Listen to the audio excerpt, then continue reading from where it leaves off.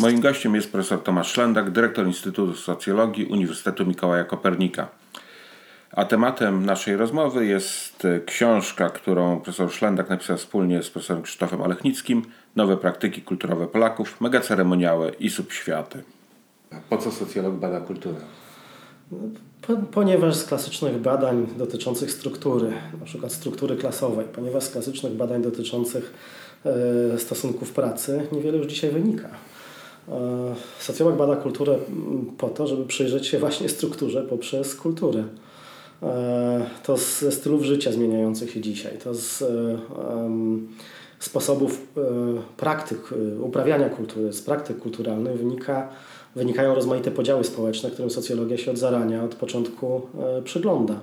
I teraz jeśli chcemy tym podziałom się przyjrzeć, jeśli chcemy uważnie przyjrzeć się temu, co się dzieje w polskim społeczeństwie, to nie warto już na przykład przyglądać się różnicującym się pensjom czy zmieniającym się zawodom i strukturze zawodowej albo takim problemom społecznym jak bezrobocie, tylko warto przyjrzeć się temu, w jaki sposób konsumuje się dzisiaj kulturę, popkulturę, w jaki sposób uczestniczy się w wydarzeniach kulturalnych, w jaki sposób czyta się bądź nie czyta i to są informacje, czy to są wskaźniki tego, co się właściwie dzieje w społeczeństwie. Przepraszam, że przerwę, bo żeby dobrze zrozumieć, bo to ważny moment jest. Czyli rozumiem z tego, że bada się kulturę nie po to, żeby badać kulturę, tylko żeby badać społeczeństwo, tak? No, po prawdzie rzeczywiście socjologów i socjolożki nieszczególnie interesuje sama treść tych praktyk kulturalnych. To znaczy nie interesuje to, na co do teatru chadzają bądź nie chadzają Polki i Polacy, czy szerzej w ogóle po prostu ludzie w rozmaitych społeczeństwach, tylko to, co z tego wynika. To znaczy dla jakich celów ogólnospołecznych, dla jakich celów ogólnostrukturalnych, dla jakich celów indywidualnych, prestiżowych w ogóle się chadza bądź nie chadza, albo z jakich powodów makrostrukturalnych ktoś się w takim teatrze czy w takiej operze pojawia, albo pojawia się tylko i wyłącznie w centrum handlowym. No jest takim rodzajem okularu kultura, poprzez który to okular widzimy praktyki polityczne, światopogląd.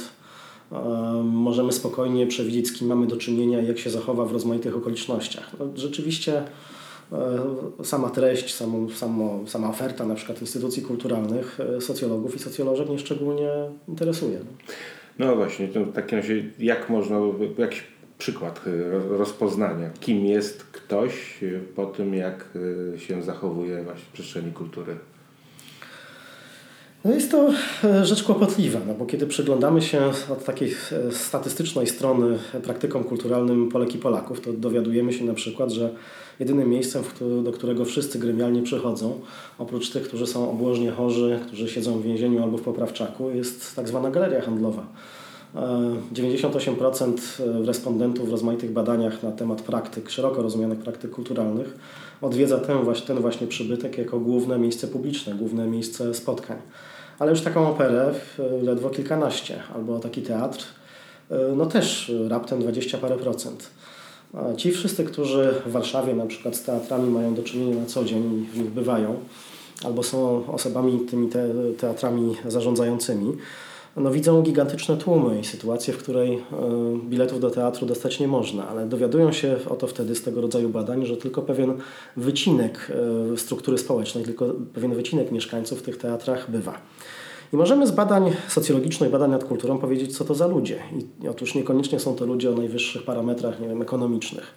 Niekoniecznie są to ludzie o najwyższym wykształceniu, czy tacy, którzy kiedyś byli nazywani klasą wyższą bądź elitami. Są to raczej ludzie o zróżnicowanych już w tej chwili parametrach, na przykład ekonomicznych, ale których łączy pewien styl życia, ale też niekoniecznie poglądy, na przykład poglądy polityczne. Patrząc na kulturę, możemy dokładnie prześledzić, czy wcześniej mogliśmy prześledzić podział polskiego społeczeństwa, zanim ktokolwiek zajmujący się strukturą społeczną był to w stanie przewidzieć. Ja pamiętam, jak dosyć dawno temu starałem się powiedzieć, że badania nad kulturą, socjologiczne badania nad kulturą dowodzą takiego rozszczepienia czy rozczłonkowania polskiego społeczeństwa na, śmiałem się wtedy, 44 plemiona, kiedy wszyscy zajmowali się właściwie podziałem może na 2 plemiona, tak? Na plemię demosowe, które z grubsza głosuje w ramach wyborów na różne populistyczne formy polityczne i takie, no nie wiem, zmodernizowane plemię miejskie, które głosuje, no powiedzmy, na Platformę Obywatelską. Już wtedy badania nad kulturą dowodziły bardzo wyraźnie, że wcale tak nie jest. To znaczy te przepływy między elektoratami politycznymi i różnice między tymi lektoratami są daleko głębsze i zupełnie inne. No bo na przykład scena taka społeczna, szeroka scena społeczna dzieli się bardzo mocno z uwagi na tak zwaną subświatowość. Badania kultury pokazują bardzo wyraźnie, że zaczynamy się okopywać w takich ogródkach złożonych z naszych zainteresowań, z naszych ścian facebookowych, naszych znajomych i tego, co uprawiamy pośród innych piwowarów, serowarów, osób zainteresowanych ubiorem albo rekonstruktorów historycznych i przestajemy się interesować całym światem w ogóle zewnętrznym.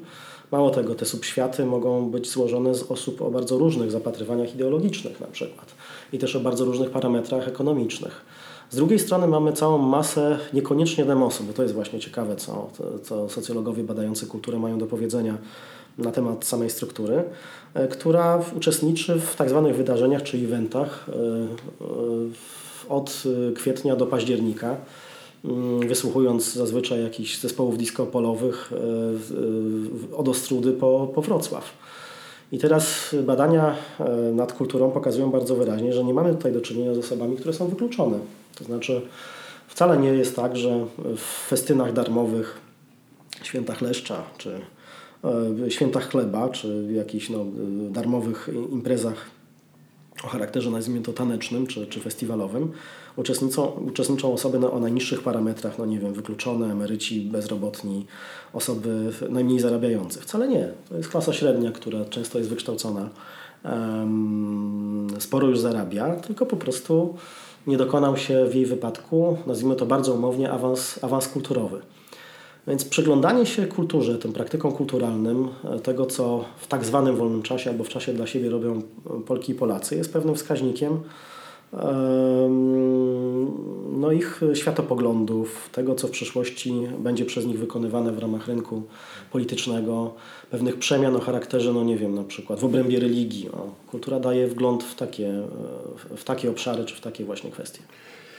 Najnowsza książka napisana wspólnie z profesorem Olechnickim nosi tytuł Nowe praktyki kulturalne Polaków. Co nowego w tych nowych praktykach? Co najbardziej powinno nas zaskoczyć? Zwrócę tu uwagę na podtytuł tej książki. Brzmi on dosyć dziwnie. Megaceremoniały i subświaty. Jesteśmy zdania po tych badaniach z Krzysztofem i zespołu toruńskiego, że mamy do czynienia z takim upakowaniem praktyk kulturalnych Polaków w dwóch formatach. Pierwszy format to są właśnie mega spędy, mega eventy, mega wydarzenia. Cała właściwie kultura stała się wydarzeniowa, nic nie jest finansowane poza wydarzeniami, żadna kultura instytucjonalna na dobrą sprawę. I takie momenty jak właśnie eventy, w których dzieje się wszystko naraz, od wielu już lat, czy od dobrych kilku lat, są w Polsce głównymi przestrzeniami kulturalnego wyżywania się Polaków i Polek. I uważamy, że dzieje się tak za sprawą na przykład ekonomicznego czy ekonomizacyjnego podejścia w ogóle do życia, ale też do samych praktyk kulturalnych. Inaczej mamy do dyspozycji coraz mniej czasu dla siebie czy czasu wolnego, który lepiej wykorzystać na dużym festiwalu, gdzie jest wszystko od pokazów mody po kaszankę, którą możemy wystać w kolejce, co też jest zresztą, zaznaczam, wielką atrakcją. W sensie chodzimy na takie imprezy po to dla celów czysto socjalizacyjnych, żeby się posocjalizować i postać w kolejce, posłuchać co mówią inni, pogapić się po prostu na tych innych ludzi. No i większość właściwie praktyk kulturalnych w ten sposób się dzisiaj odbywa. To, co jesteśmy w stanie upakować w takich mega eventach, jest dla Polaków i Polek kulturą. A z drugiej strony powstają dosyć silnie elitarne subświaty skupione tylko na jednym jakimś punkcie zainteresowań, na czymś, co dla pewnych grup ludzi czy kategorii ludzi, bo niekoniecznie są to grupy, są to często subświaty oparte o wspólnoty czysto internetowe, a później spotykające się w tak zwanym realu, które się izolują od reszty, to znaczy widząc, upadek, nazwijmy to w ten sposób, katastrofę, chłam, popkulturalnienie czy diskopolizację kultury, nazwijmy ją umownie masowej czy popkultury, uciekają w ramy takiego subświatu, czy do takiego subświata, w których się kontaktują wyłącznie z osobami, że tak powiem, na ich poziomie. No i to są subświaty osób różnych, od kobiet zainteresowanych kosmetykami w sposób taki bardzo wysublimowany. Jest to ogromna kategoria czy ogromna grupa, aż do domowych piwowarów. Wydawałoby się, że co to ma wspólnego z kulturą? Ma mnóstwo, dlatego że domowy piwowar musi odtworzyć historię bardzo często skomplikowaną, na przykład tych trunków po to, żeby je wykonać w domu. Odtwarza się handmade, odtwarza się cały przemysł związany z tym domowym piwowarstwem, a także no cała sfera kulturowa, od blogów poprzez książki, ogromny pakiet danych, z którymi ci ludzie się jakoś konfrontują i które sami produkują. W związku z tym mamy takie, widać w kulturze bardzo silne, czy poprzez kulturę, przez pryzmat kultury bardzo silne podziały między Polakami, bardzo silne. Jedna kategoria subświatowców rozmaitych nie widzi w ogóle tych mas uczestniczących w mega świętach, mega eventach, nie rozumiejąc na przykład tej potrzeby świętowania.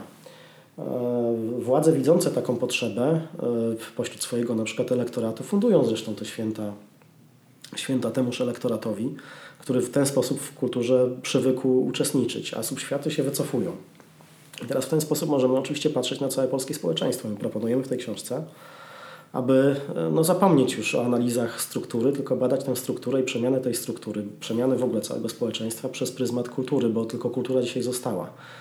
Co ciekawe, pomiędzy tymi, nazwijmy to umownie, elitarnymi subświatami, a nieelitarnymi uczestnikami eventów nie ma szczególnych różnic ekonomicznych. Na przykład ci ludzie bardzo podobnie zarabiają, pochodzą z podobnych miejsc. Często po jednej i po drugiej stronie są osoby wykształcone, wyżej wykształcone. I teraz to, co różnicuje, to nie te tradycyjne parametry, które socjologowie badali, tylko sposoby uczestnictwa, które zdradzają światopogląd, które zdradzają styl życia, zdradzają pewnego rodzaju upodobania i też zdradzają wybory polityczne na przykład. Czy badania, które były podstawą dla tej książki, pozwalają czy pomagają zrozumieć ten fenomen wzrostu postaw takich ksenofobicznych, nacjonalistycznych, to co niepokoi nas teraz w sferze publicznej?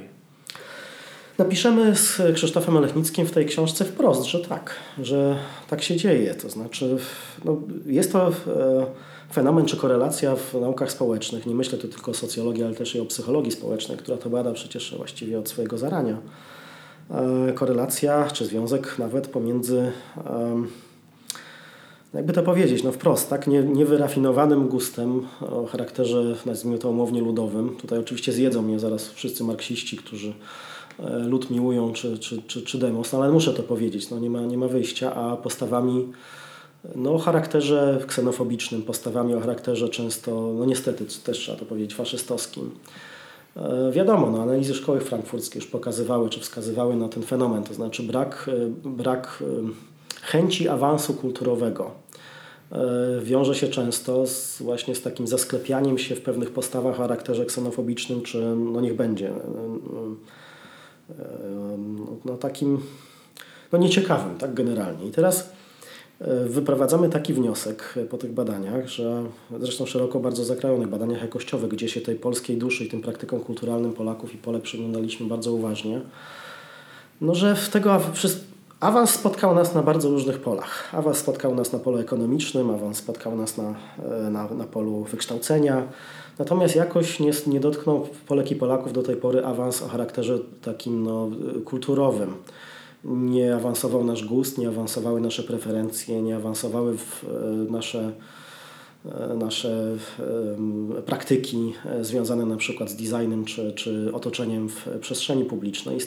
Stąd różne nasze kłopoty. To znaczy wydaje nam się, że jedno z drugim jest dosyć silnie związane. Kiedy przyjrzymy się państwom w naszym najbliższym otoczeniu, na przykład państwom skandynawskim, tu się kłania Finlandia czy Szwecja, kiedy przyjrzymy się Niemcom czy Czechom, to widzimy bardzo wyraźnie, że tam akurat i postawy demokratyczne i takie antykseноfobiczne są silnie związane też z awansem kulturowym po prostu, z praktykami kulturowymi. Mniej mocno rzecz ujmując, kiedy przyglądamy się postawom, motywacjom i praktykom kulturalnym Polek i Polaków, to nie dziwią po prostu te takie zasklepione postawy o charakterze ksenofobicznym. Jesteśmy coraz bogatsi, jeździmy coraz lepszymi samochodami, coraz więcej możemy i coraz ciekawszego ze świata wrzucić do garnka, ale cały czas nie nęci nas ani alternatywny teatr, ani opera, ani wyrafinowana muzyka i do tańca ruszamy tylko wtedy, kiedy śpiewa Zenek.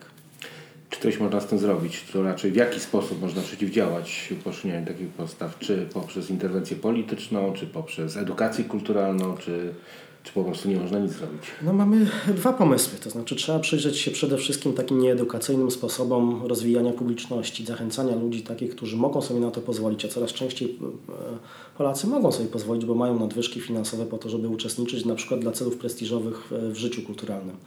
Trzeba doprowadzić do takiej sytuacji, w której nie najnowszy samochód z alufelgami i szyberdachem, tylko pójście do teatru jest prestiżogenne. Więc to się daje zrobić, bo w społeczeństwach rozwiniętych i takich bardziej egalitarnych niż nasze, no znowu tu przychodzą mi do głowy społeczeństwa skandynawskie, ludzie się różnicują na poziomie praktyk. To znaczy, czy nie ja jestem lepszy, ponieważ praktykuję w obszarze kultury najzwyczajniej w świecie. Znam coś bardziej wyrafinowanego niż ty. Ludzie zawsze będą ze sobą konkurowali, tylko że w Polsce używają do tego argumentów takich zamierzchłego amerykańskiego społeczeństwa konsumpcyjnego, to znaczy takich argumentów z lat 80. pod tytułem po prostu mam większy dom i po prostu droższy samochód, tak? No, i płacę droższy kredyt. No więc to jest raz. Myślę, że takie doraźne działania coś nam dadzą. Zwłaszcza, że widzimy coraz większą chęć ruszania się Polek i Polaków w obrębie Polski w ramach imprez kulturalnych. To znaczy coraz częściej właśnie za sprawą rozwiniętej infrastruktury komunikacyjnej przemieszczamy się między miastami. Więc myślę, że to jest możliwe. A drugie to jest edukacja. To znaczy, jeżeli dowiadujemy się, że w takim Luksemburgu dzieci mają w podstawówce i w szkole średniej około ponad 6 000 godzin związanych z designem, plastyką, muzyką, a w Polsce 600 łącznie, no to coś jest nie tak. To znaczy poprzez nauczanie praktyk kulturalnych myślę, że jesteśmy w stanie dojść do jakiegoś głębszego myślenia na poziomie indywidualnym. Ja wiem, że to, co mówię, brzmi strasznie, tak? Bo w jakiś tam sposób deprecjonuje część.